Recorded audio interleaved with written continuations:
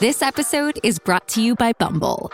So, you want to find someone you're compatible with, specifically someone who's ready for a serious connection, totally open to having kids in the future, is a tall, rock-climbing Libra, and loves rom-coms with vegan pizzas on Tuesdays just as much as you do. Bumble knows that you know exactly what's right for you. So whatever it is you're looking for, Bumble's features can help you find it. Date now on Bumble. On this episode of Narcissist Apocalypse, we talk with an abuse survivor named Annapurna. And Annapurna was in a relationship with a gaslighting physical abuser. It's a story of being seen, victim playing, identity erosion, and physical abuse.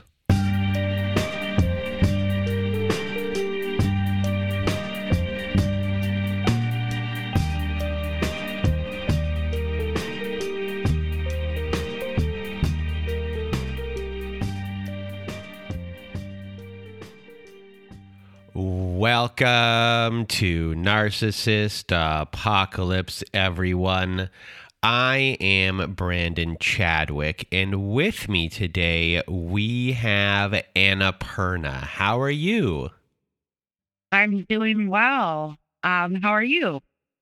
I'm doing well. Thank you for asking. And if you want to be a guest like Annapurna is today, please do go to our website at narcissistapocalypse.com. Top of the page, there's a button that says guest form.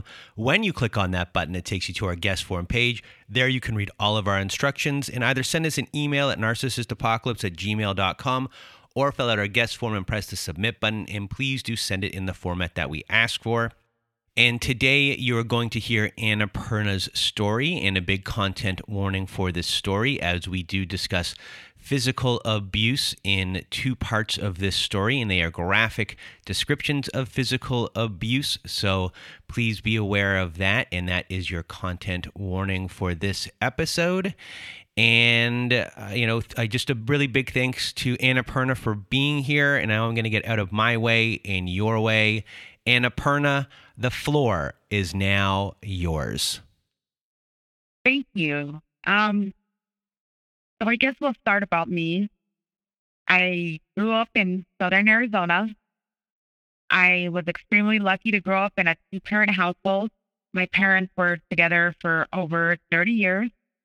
I'm technically the baby of the family, and I'm still technically an only child. I have a different mother than my two older brothers and my older sister. I grew up in a stable home.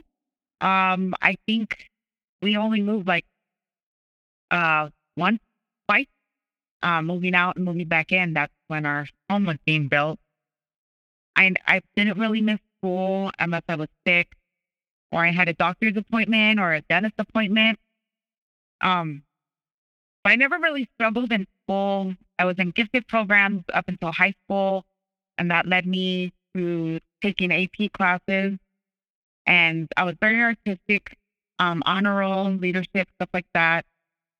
And I grew up watching 80s action movies. So The Terminator to this day is my favorite movie. I'm half Native American and half Mexican. So a lot of those values, they really played out in my life, even now up until this point. Not very religious, but very spiritual. So I'm kind of that whole Mother Earth and Father Son, my DNA is the earth and sky kind of belief. I grew up playing outside in the desert, always in the dirt, riding bikes, quad, camping. We were always traveling. We were always out in nature, stuff like that. I played sports. I joined clubs, and I wasn't too rebellious. But there were times that I got into trouble. My father was strict. He was in the Navy before they had me. When I got older into my teen years, we kind of bumped heads here and there, but I guess that's pretty much because we were so much alike. My mom cooked home meals from scratch, 7 days a week. So it wasn't until I was about 20 years old that I discovered instant mashed potatoes from a box. So that's how I grew up. I kind of have that activist heart. and I always fight for the underdog, fired up at social injustices, and believe that balance is necessary in everything. So I grew up in a kind of a rough part of town. I spent 4 years in high school in JROTC. That led me to joining the Army about a year and a half after I graduated high school. I'm an Army combat veteran. I was deployed in Iraq.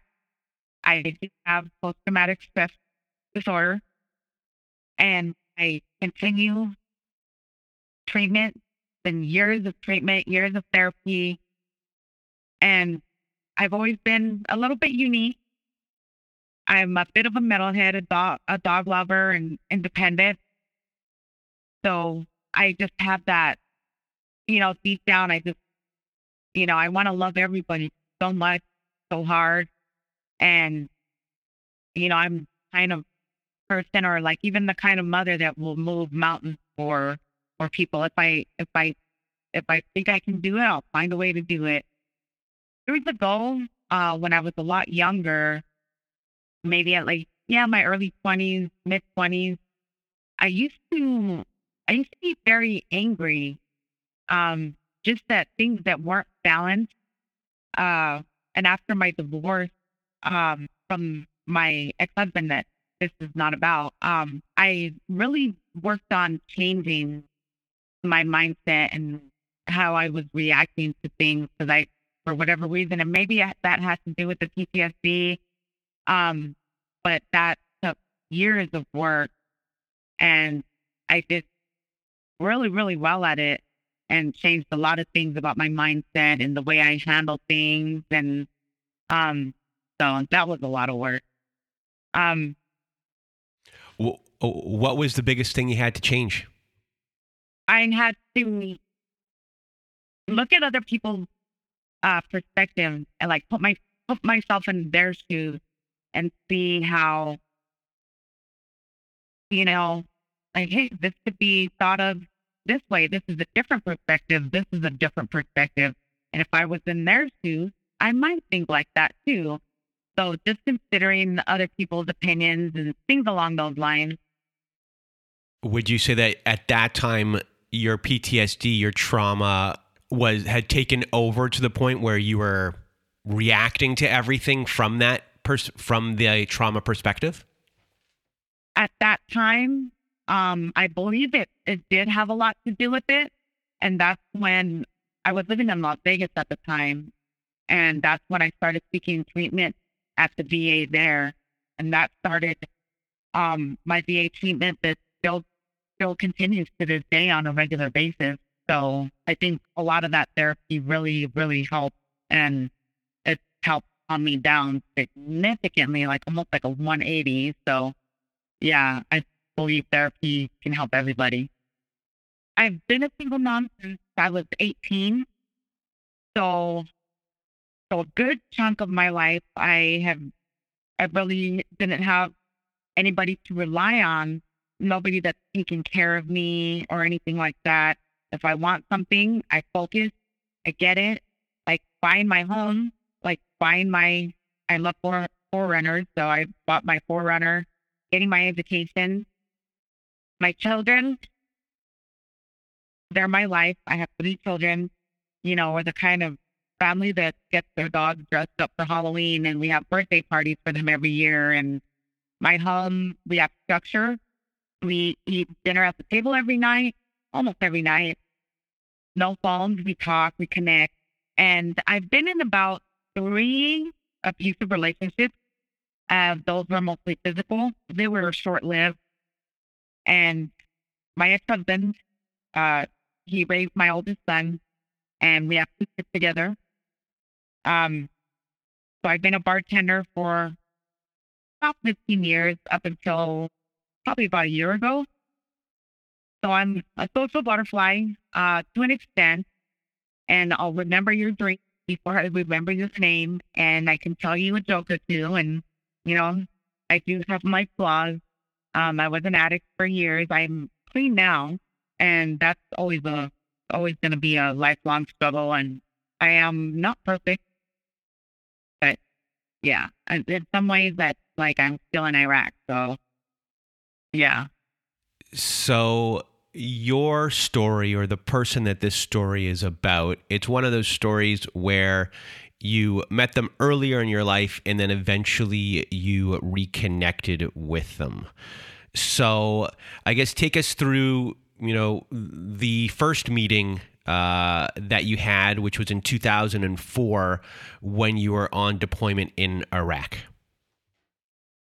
Yes. So we met when we were deployed in Iraq. We were basically the second deployment through. Um, we were in the same unit. I had gone a little bit later than some of my unit, and I just remember seeing him here and there, and we kind of catch eyes and smile at each other. Kind of one of those things like from a distance. All the ladies, they thought he was so handsome and so very charming. Everybody had a crush on him, and he was attractive. And passing, we would smile away somehow, some way. We got to chatting one day, and he asked me if I wanted to hang out and watch a movie, and I said, okay, why not? And on that night, we didn't get very far into the movie at all because he just passed out. I, didn't know what was going on. And so I just kind of got up and, like, I'm going to let this guy sleep. After that, that was that. He told me later on that I guess he had been taking some sort of pill. I don't know what they were. After that, I used to go and borrow CDs from him. I guess that gives away my age a little bit, but I used to borrow CDs from him and we chat about nothing in particular.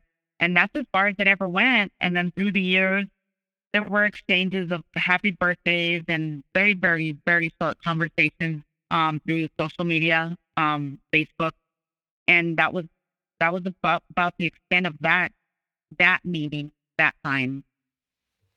So eventually you end up moving back to your hometown and you buy a home.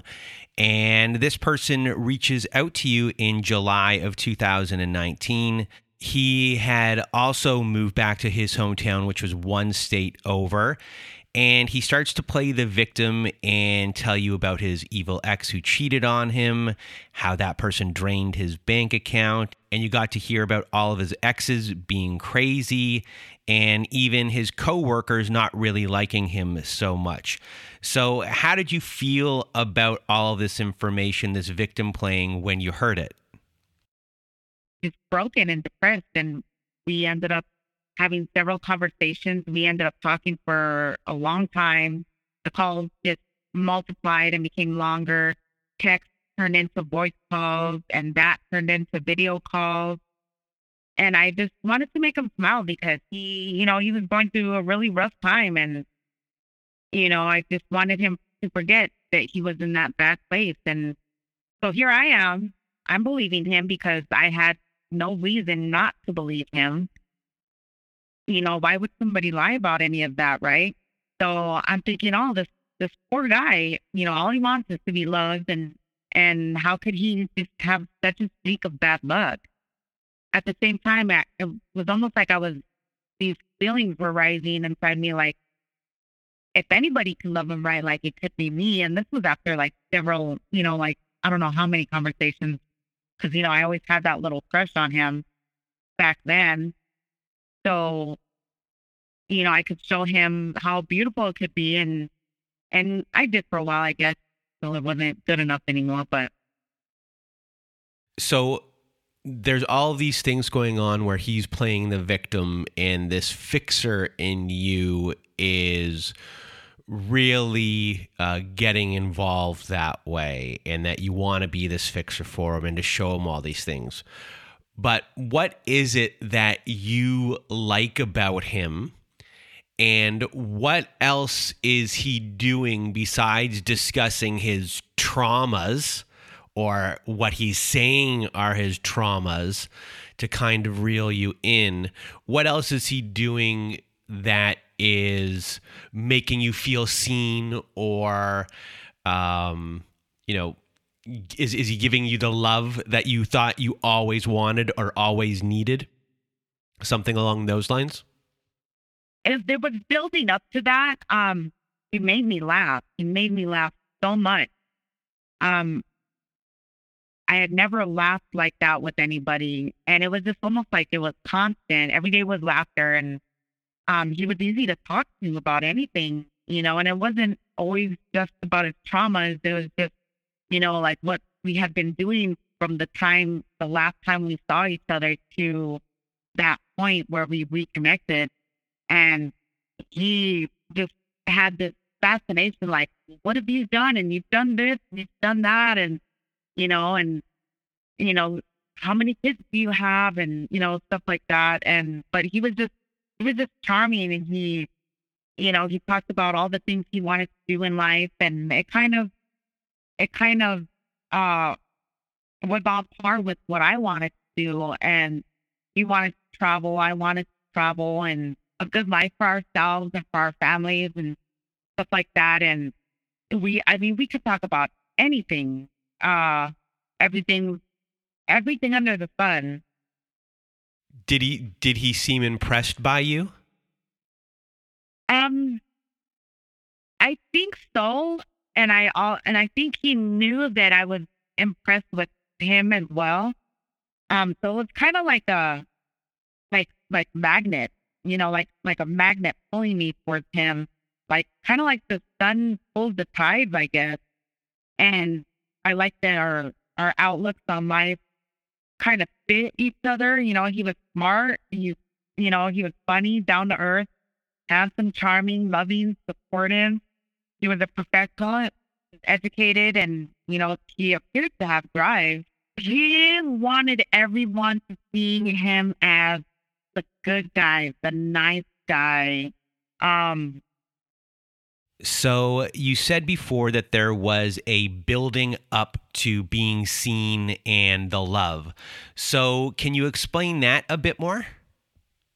I had been single for about a year and a half or two, and I had began my education the year before, and I wasn't really looking for a relationship at all. I just didn't really think about it. But he had been paying me so much attention, and he acted so surprised with how I was as a person, especially as a mother. He always told me that part of his attraction to me was the fact that I was a good mom. So I was basically a teen mom, and no one ever hands you a book and says, here's the direction. I've always wanted to try to strive to be a good mom and dad, I guess, but no one ever told me if I was wrong or I needed to do some work, or, so he let me know that I was doing something right in that aspect. And I love my children, and I suppose I needed some sort of validation that I was a good mom.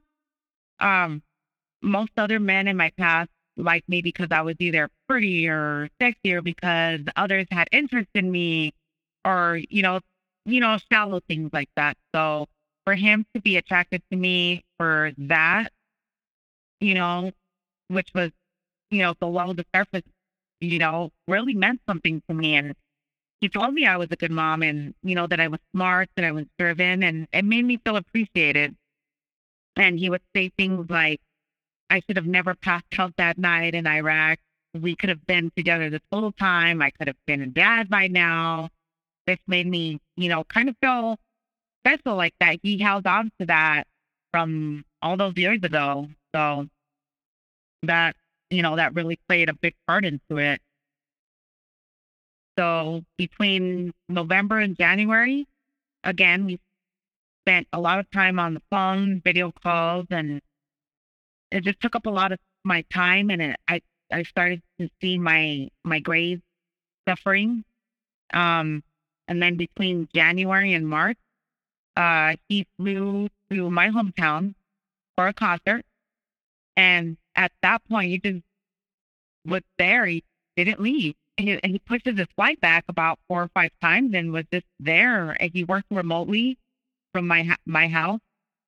He spoiled me. He never, like, I had never had that much attention from someone consistently, for an extended period of time, I guess. So that's a big thing, because, usually it's like you have that short honeymoon period, which is what I was used to.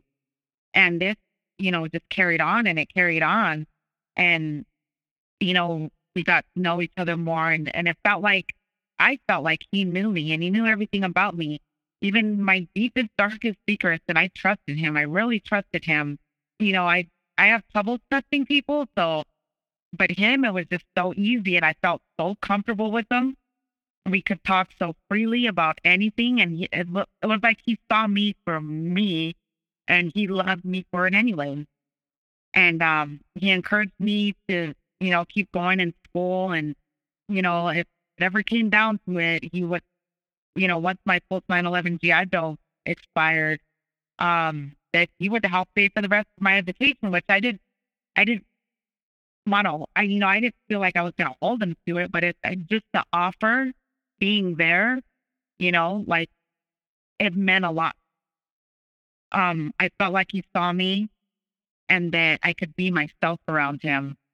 So again, continued, and we talked for hours all the time. He observed every single detail about me, no matter what it was, like my mannerisms, everything. Like he knew me in and out. And little did I know he was just probably making mental notes to use things against me and, in the future. But finally, at some point in March, I believe, he flew back home.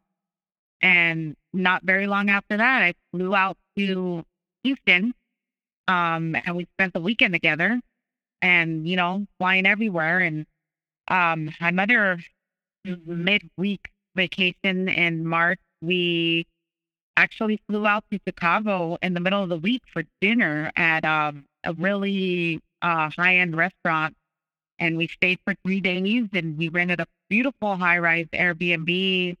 They had windows from the floor to the ceiling, and we got dressed up and we went and had this amazing dinner. Food I've never tasted food like that in my life.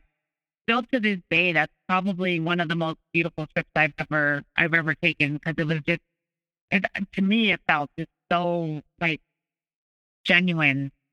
I had no reason to think that he didn't love me.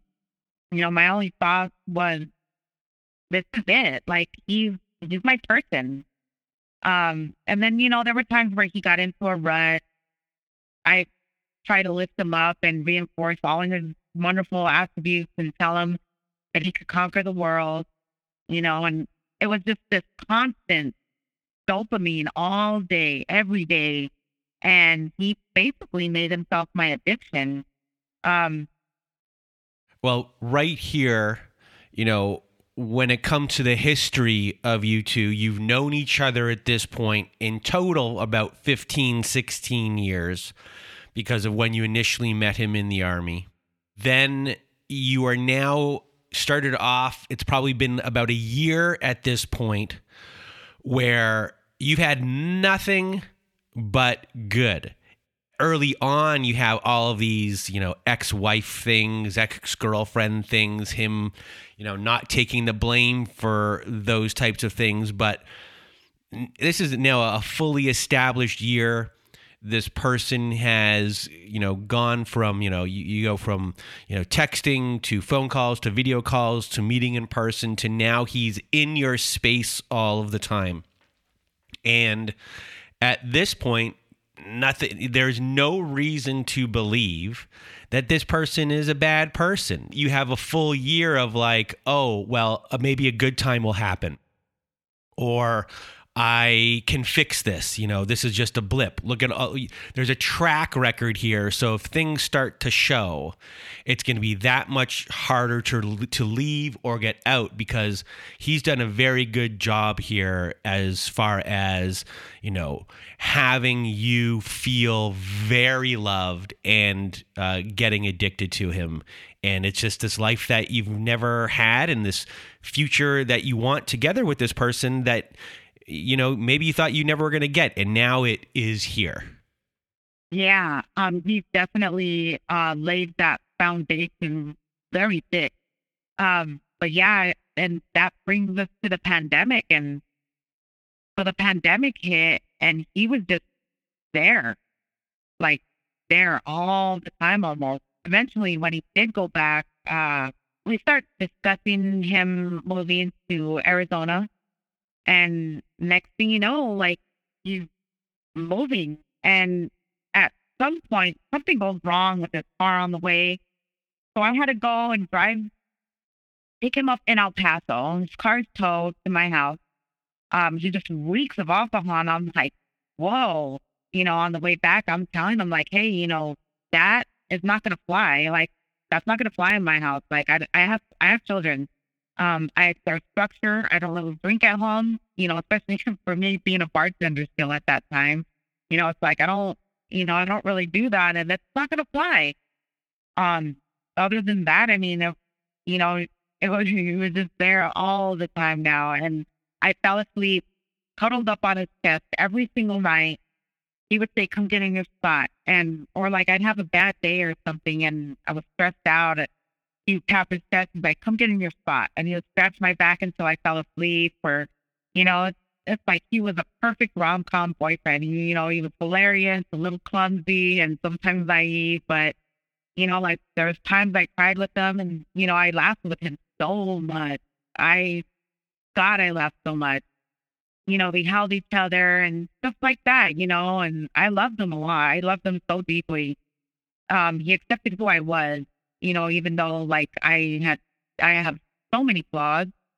But we were basically inseparable, up until that point. And I guess that leads us into our first fight. Like we would have disagreements about stuff, but those discussions were pretty good. But our very first fight, escalation point for sure. Our first argument, he got highly upset because he was taking me to, following me to get my car service, and I looked in the rearview mirror and I just seen him yelling and screaming at nobody in the car. We had just gone for breakfast and stopped at the bar that I was working at the time and had a couple drinks, and I had ran into an old friend of mine. And after that, his like whole demeanor changed, and I was like, okay, I don't know what that's about. On the ride back, I asked him, I said, what's going on? I know something's wrong. What's going on? And he got highly upset because I didn't tell him that friend that we had run into, I had slept with a while back, like before I even started talking to him again. But I was still friends with him, and every now and then he, just check up on me and say, "Hey, how you doing?" And that's it. This bothered him, even though I had nothing to do with him. It was before his time. He just went off and he said I lied to him, and I should have told him. And he couldn't trust me. He threatened to leave me, and I let him know that it was juvenile that he was acting like that. And he just went off and became really cruel, called me names. I remember him being like in my face, like insulting me. I could feel his spit on the side of my face, and I was just like, whoa.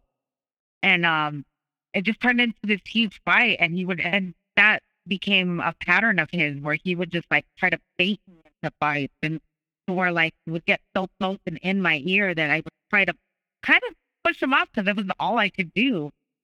And that was his cue to like, all right, it's on now, physical fight, there it is. That's the first time he got me in a chokehold.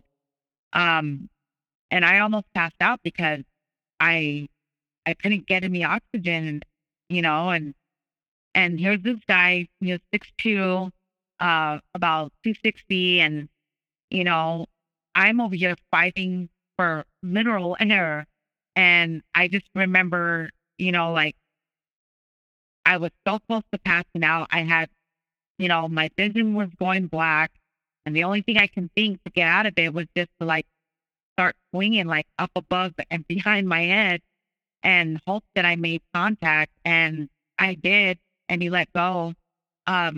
and I tried to push him out of my room, and he refused to leave, and I was pissed.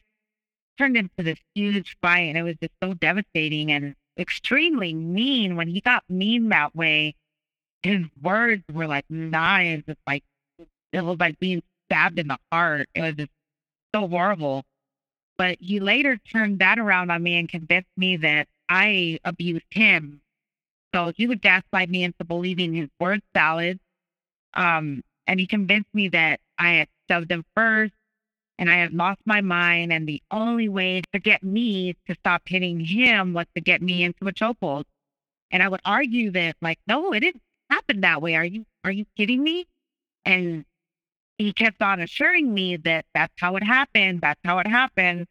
And by the end of rehashing this at different times afterwards, I became more and more confused, and I began to question that reality. And so at that point, I was like, all right, like, you're in my face all the time anyway. He's, like, and after not being in a relationship for a while, it was like, I need some space. So he ended up moving out, and a few days passed, and he just found a way to weasel back in, an excuse to call me or talk to me and ask for my help, and, not admitting what he did, but making me feel as if I was abusive. So how are you feeling? You said you were confused. So is there any other feelings that you're attaching to everything going on? Like when he left and now you're kind of separated, obviously there's this confusion. Are you feeling angry? Are you feeling anxious? Do you want him back? Are you feeling sad? What are all the things kind of going on here? Because, this is a pretty big shock after a full year of, chocolates and roses kind of a honeymoon period. I was definitely confused. I think that was like start of like that hazy, that fog. And it just escalated from there. And I was so hurt. Like, this is the same person, like that clearly who was in my face was not the same person. And it just started this confusion. And then I started questioning, like, did I do that? Like, am I abusive? Like, he just pounded it into my head. And yeah, that was the start of that. And so he ended up inviting me over for dinner, wanted me to see his new apartment. And so he apologized, and the apologies were kind of strange. Like, didn't apologize for what he did. He was just apologizing for the shitty situation. And he would always surprise me with this small bottle of Louis Trey.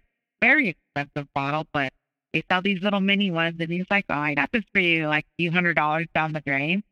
But he, at that point, he started bringing up, like marriage, having a baby, and buying another home, and my desire to be successful, and eventually move back to Europe, which is, what I wanted to do. And did a lot of this future faking. And this was kind of, this is where he really started to lay it on, I guess. And he did it when he felt like the attention was drawing away from him. And I can see that now. It was something he used to reel me back in. So I have those glassy eyes like a high. And I would dismiss everything else because I was so high, all the attention would be directed right back to him. And I can no longer focus on school or work. And he started becoming very jealous.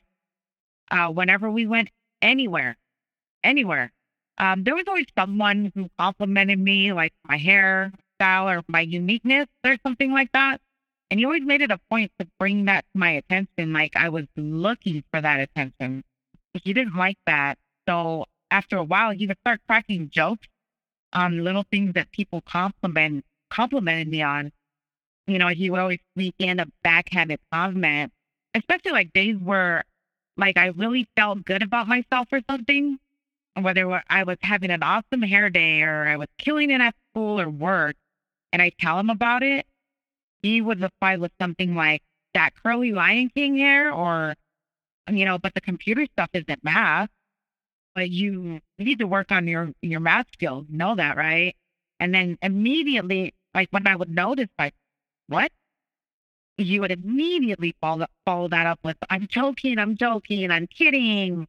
Or, and so after a while, I eventually didn't really have any more filtered days about myself, and after a while, when he did say these things on a regular basis, I would call him out on it, like, that was kind of rude. And he would immediately just reply with that whole thing, like, I'm kidding, I'm joking. But it took its toll on me, and it began to break me down. And I became very self-conscious. Whenever I was, like I said, I was excelling at work or in my classes, getting recognition, he would just take those little jabs at me, and he would come at me with these little backhanded comments, sarcastically call me superstar, or hint that I wouldn't be able to handle the higher courses. And so at one point, I ended up in this commercial for community college right before I graduated and got my first degree. And I initially thought it was going to be an interview, like a pen and paper. That's what I was like led to believe. But it turned out to be this full-blown like commercial with makeup ladies doing my makeup, standing in front of me. And, like we had to do 3 takes, 5 takes and stuff like that. And it turned out it was like one of the commercials that Hulu used, and it was seen like all the way to the East Coast. And I was blown away. I was like, oh my God. But he hated it. He would roll his eyes. He just didn't like that the attention wasn't on him. If I was kicking ass and taking names and just excelling at everything, he would conveniently have a major breakdown at times. He'd be in bed for like a week. He would miss work. I fell further behind in school. He wouldn't let me do homework in peace. I was always working just to keep him pacified. So in that aspect, he was the demand man. Everything had to be about him.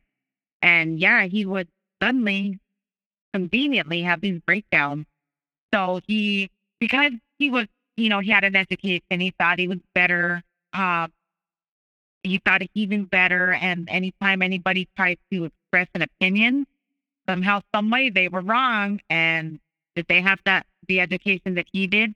And if they didn't, then they were wrong and he was right. And he used that during fights that he started. He started to be more accusatory. He started accusing me, like, I'm talking out of left field. He would just talk about how I was cheating on him because we didn't hang out the night before or something. It accused me of hacking into his phone and his account. It never even crossed my mind to do. And he did it. He started doing it so much that it started to make me question what and where, like, all that came from. And, he was always really smug about it. Like, he's like, you think I don't know what you do? Like, what do I do? Like, I work full time. So it's like, I barely have time to sleep, So at this point of the relationship, you had that full year of sunshines and rainbows. And, first year you start off with a physical abuse situation. And then, you have jealousy that occurs. You're getting these backhanded compliments at this time as well.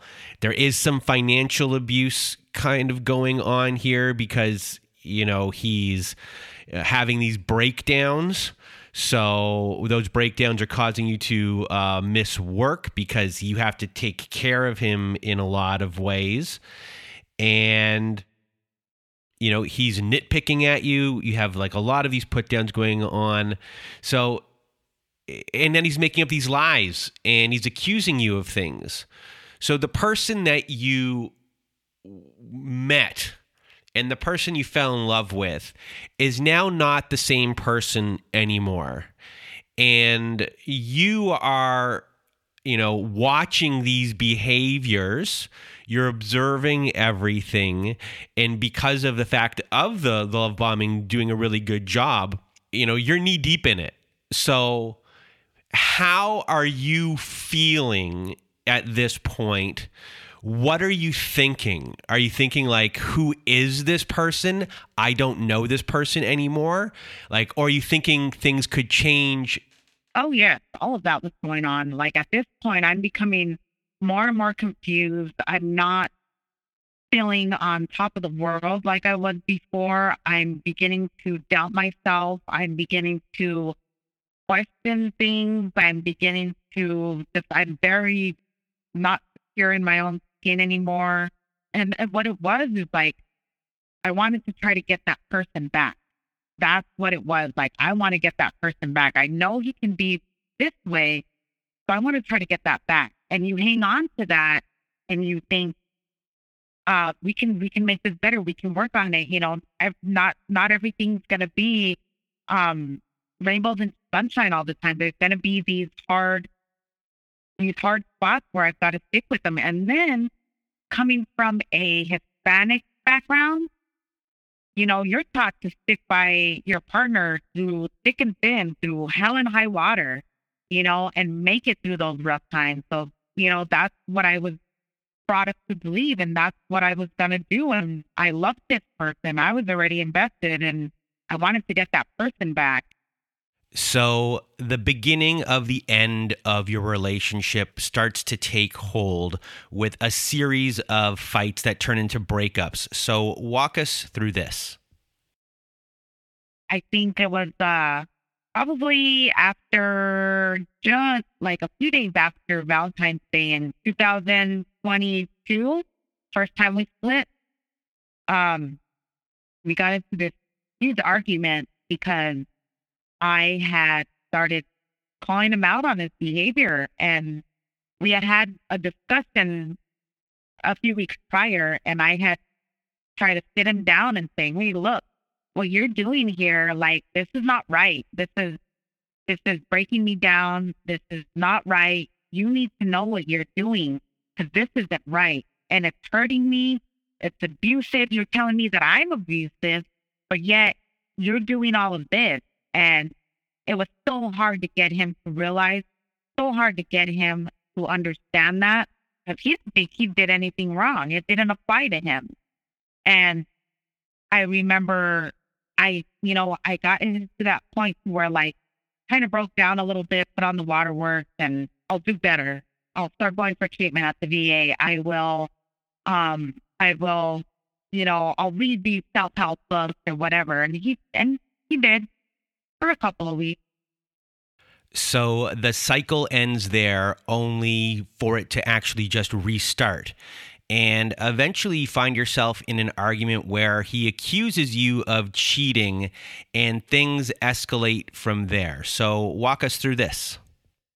I remember him sitting there in his apartment, and he got so mad. His face was like so distorted. He turned around and he looked at me and he yelled at me. He said specifically, verbatim, like, I will remember it clear as day. He said, what you think and feel is not reality. And it just blew me away, and like tears just streaming down my face. And I was just like, it was a shock to hear somebody say that, to invalidate so much. Like, I'm getting kind of emotional about it right now, because I don't know if I've ever really dealt with it, but to have somebody invalidate you that much, the hurt that you're going through and the mess that your head is becoming, it's really hurtful. So at that point, this was the second time he choked me out. And again, he had tried to bait me into a fight and, try to push him away because he's in my face. That's, like I said before, that's his cue, like, it's on. So this was the second time he choked me out. I was face down on his bed, looking out the huge window. And I remember my lip being busted. And for whatever reason, I don't know why, but there was this empty glass on his bed. And I remember, again, blackness, blackness. My vision started to go black, and I'm like, I'm not going to let him choke me out till I passed out, because I don't know what he's gonna do to me. Like, I don't know this person anymore, so I don't know what he's gonna do to me. And so I grabbed the glass. He caught my hand, grabbed the glass out of my right hand, and swung it downward and threw it on the floor. And it was a bare floor, and it shattered. Something, I don't know what happened, but it made him stop, and he got off of me. And I just kind of laid there for a minute. I was crying, and I started walking towards the door behind me, and he just wanted to keep going. And I'm like, what the hell? And I remember standing there, and he looked at me, and he swung, and I kind of seen it coming, so I backed up a couple of inches. He still hit me in the throat. He punched me in the throat. And I looked at him, and I was like, are you trying to fucking kill me? And without hesitation, he said, I will. And I remember just walking out of his apartment. And so I didn't talk to him for like 6 weeks.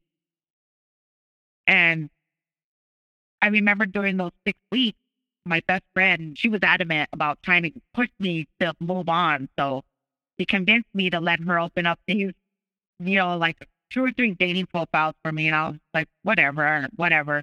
So she set them up, gave me the passwords, did everything.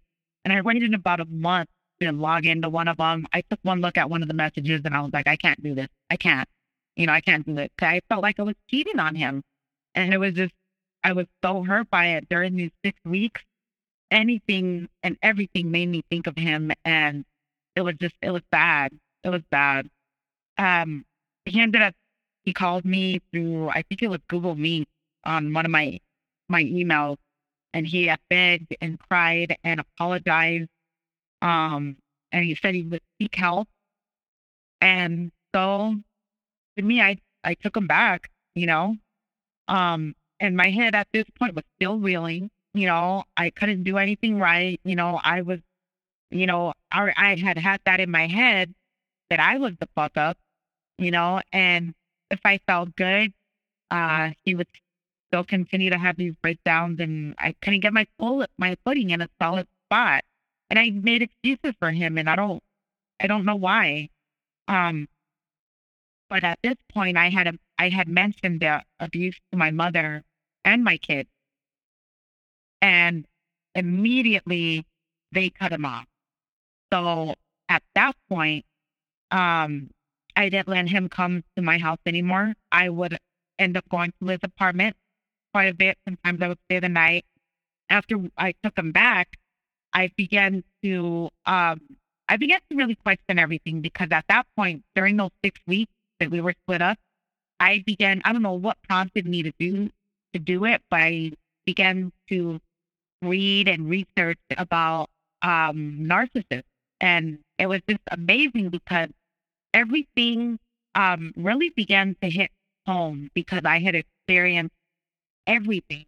If there was a checklist, I checked every single box a couple times over. So coming back into the relationship, the veil was beginning to lift. So eventually one day you two are at his apartment, and you had been suspecting for a while that he was cheating. So on this occasion, you asked to see his phone. So walk us through this. I said, can I see your phone? He told me I could, whenever I wanted, I could take a look at your phone if I thought I needed to. He pauses, scratches his head, gets his phone off the charger, and drops it on the counter in front of me. And he says, go ahead. I said, well, you have to unlock it, silly. So he unlocks his phone. And at this point, he's like kind of sweating. So I sit there at the counter, in his little kitchen area. I'm like, okay. So I began to open up all these apps on his phone and anything I can think of.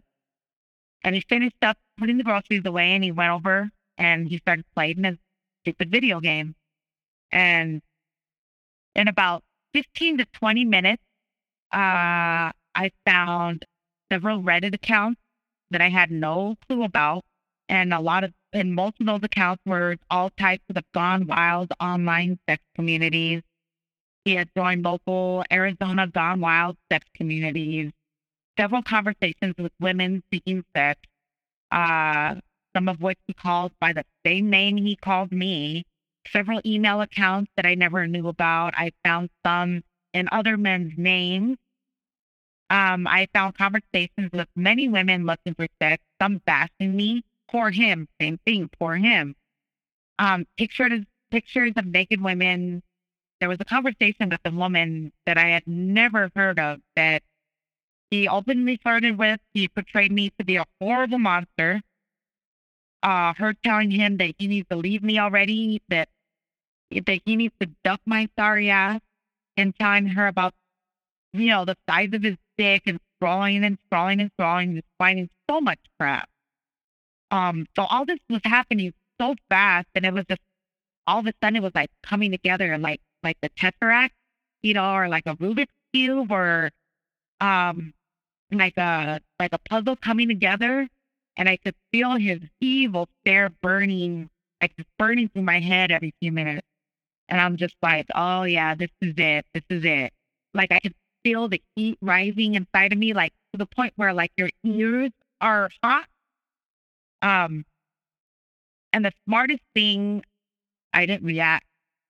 I found all those skeletons, and I remember thinking, you need to get out. You need to get the fuck out. You need to go. Don't do some stupid shit. You need to get out now. Never look back. Someone will probably end up dead, and who knows, it might be you.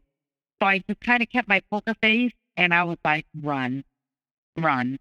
So I closed out every single app that I had open. I closed out every single window. And so I got dressed. I put my shoes on. I put my hat on. I grabbed my backpack. I had all my stuff. I walked out the front door without one word. And without a tear, I turned to go down the hall to the elevator, and I could see him out of the corner of my eye. And he was sitting in that stupid gaming chair, chin resting on his fingers. He was pissed all to hell. So there I go, down 7 floors and out the automatic back doors. And as soon as I walked out those sliding doors, I felt this almost like a fresh breeze blow against me as I walked out into the sunlight. And it felt like the first sunlight that I could clearly remember experiencing in the last year, maybe two. I got in my SUV and I drove home in complete calm and silence. And I got home. I put the speaker that I had at his house and my poster box that I was carrying. I set those down on the kitchen island, my backpack off, and my two youngest kids, my teenagers, they came down the stairs and they greeted me. They're like, "Hey, Mom, how was it work? How was work? Oh, what's in this box? Oh, I remember that speaker." And I just told them, I'm good, kids, better than I've been for a while. And, I carried on with my day. And conveniently, he didn't call all weekend, not until Monday night. I didn't answer it. And then 2 to 3 weeks after I left him, that fog, and I know that's the only way I can describe it, is like that fog began to lift. And I thought that was going to be the end of it. I really did. I thought, what a perfect way to leave him, like not say a word. So about a week after I left him, a week and a half, I get a phone call. I was in the middle of a virtual math class at home in my home office. And I get numerous calls from my cousin's wife. And I was like, oh, something must be wrong. So I asked her, I was like, hey, is everything okay? It's like, yeah, are you okay? I was like, fine, I'm in the middle of a math class. Are you guys okay? Are you and the girls okay? Like, yeah. I was like, well, I'm in the middle of a math class, and if I don't pay attention, I'm gonna suffer. And she's like, okay, well, call me back. So I called her back when the class was done, and she said that my now ex had messaged her, her husband, my cousin. Turns out he messaged a few of my good friends through Facebook Messenger, sending them pictures of his apartment. Totally trapped. Totally trapped. And he had told them that I had gotten in a fight with him, that I broke his nose, and that I trashed his apartment. I had hacked into all of his devices. So my cousin's wife is telling me this, and I'm like, dude, no, I haven't seen him for a week. She's like, what's going on? I said, well, kind of embarrassed to say anything, but I left him over a week ago, and I haven't seen or talked to him since. So that following morning, he was trying to comment all over my Facebook about who knows what. I just would immediately delete him. I started blocking him on everything. He sent me shitty emails, calling me trash, talking about how he needed to get an STD test because I had cheated on him. And he accused me of hacking into his devices, which none of that ever happened. And it just like escalated from there. And after that, he stalked me.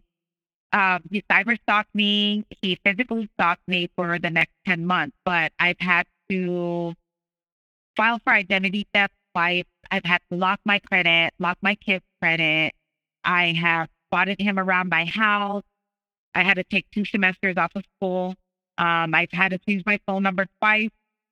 I've replaced my phone 3 times, repaired several laptops, kids' laptops, replaced my kids' phones, replaced 2 internet routers, and now I carry a gun everywhere I go. I'm sorry, I just told myself that I would try not to get so emotional. It was really draining, but the only thing that I could think was, he wants a reaction out of this. He wants a reaction. He wants control. He wants me to do something. It's taken a lot of discipline, but I haven't reacted, and I just kind of laugh it off like, wow, you really want to know my life that much. And the sad thing about it is that the laws have not caught up with the technology. So sometimes, yeah, I felt like I was stuck in between a rock and a hard place.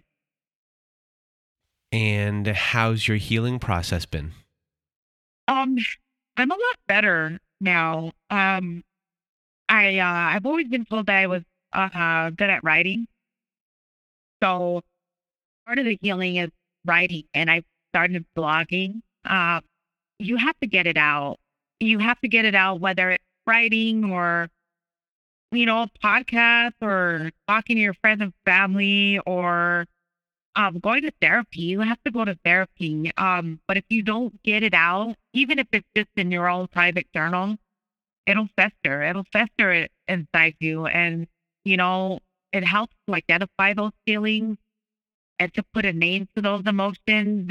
It kind of empowers you.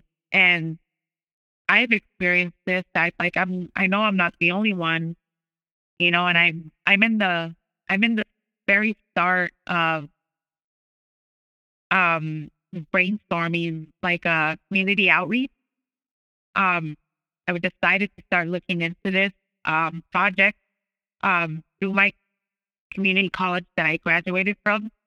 It's in the formulating stages, but I intend for it to educate and tie together tech, being like cybersecurity and domestic violence survivors and shelters and law enforcement, and educating them on these situations, because it keeps the cycle of abuse going.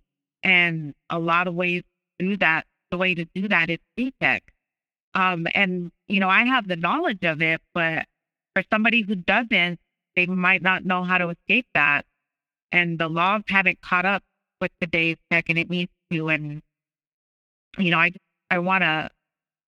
I feel that I can heal more by helping others and bringing awareness and a lot of self care, tons of it. And if you had any words of wisdom for everyone listening, what would it be? I would say trust your gut. And the minute it starts getting bad like that, you have to walk away. And if you have to walk away without ever saying a word again, then walk away, and learn to love yourself because you deserve to be loved. Well, Annapurna, I just really want to thank you today for being here, sharing your story. Sharing your story is not an easy thing to do. And just, a really big hug for me and everyone who was listening to your story today. I know you're going to help a lot of people by sharing your story. So a really big thank you from the bottom of my heart. Well, thank you for having me. Thank you. It really means a lot. Well, thank you once again, Annapurna, for being a guest on our show. And if you want to be a guest like Annapurna was today, please do go to our website at narcissistapocalypse.com. Top of the page, there's a button that says guest form. When you click on that button, it takes you to our guest form page. There you can read all of our instructions and either send us an email at narcissistapocalypse@gmail.com or fill out our guest form and press the submit button. And please do send it in the format that we ask for. Also, at our website, we have our very own support group. So if you need support at our website, when you click on that support group button at narcissistapocalypse.com, it takes you to our very own safe social network. Inside, you will find that we have Zoom meetings every Wednesday night, every Thursday afternoon, and every Saturday night.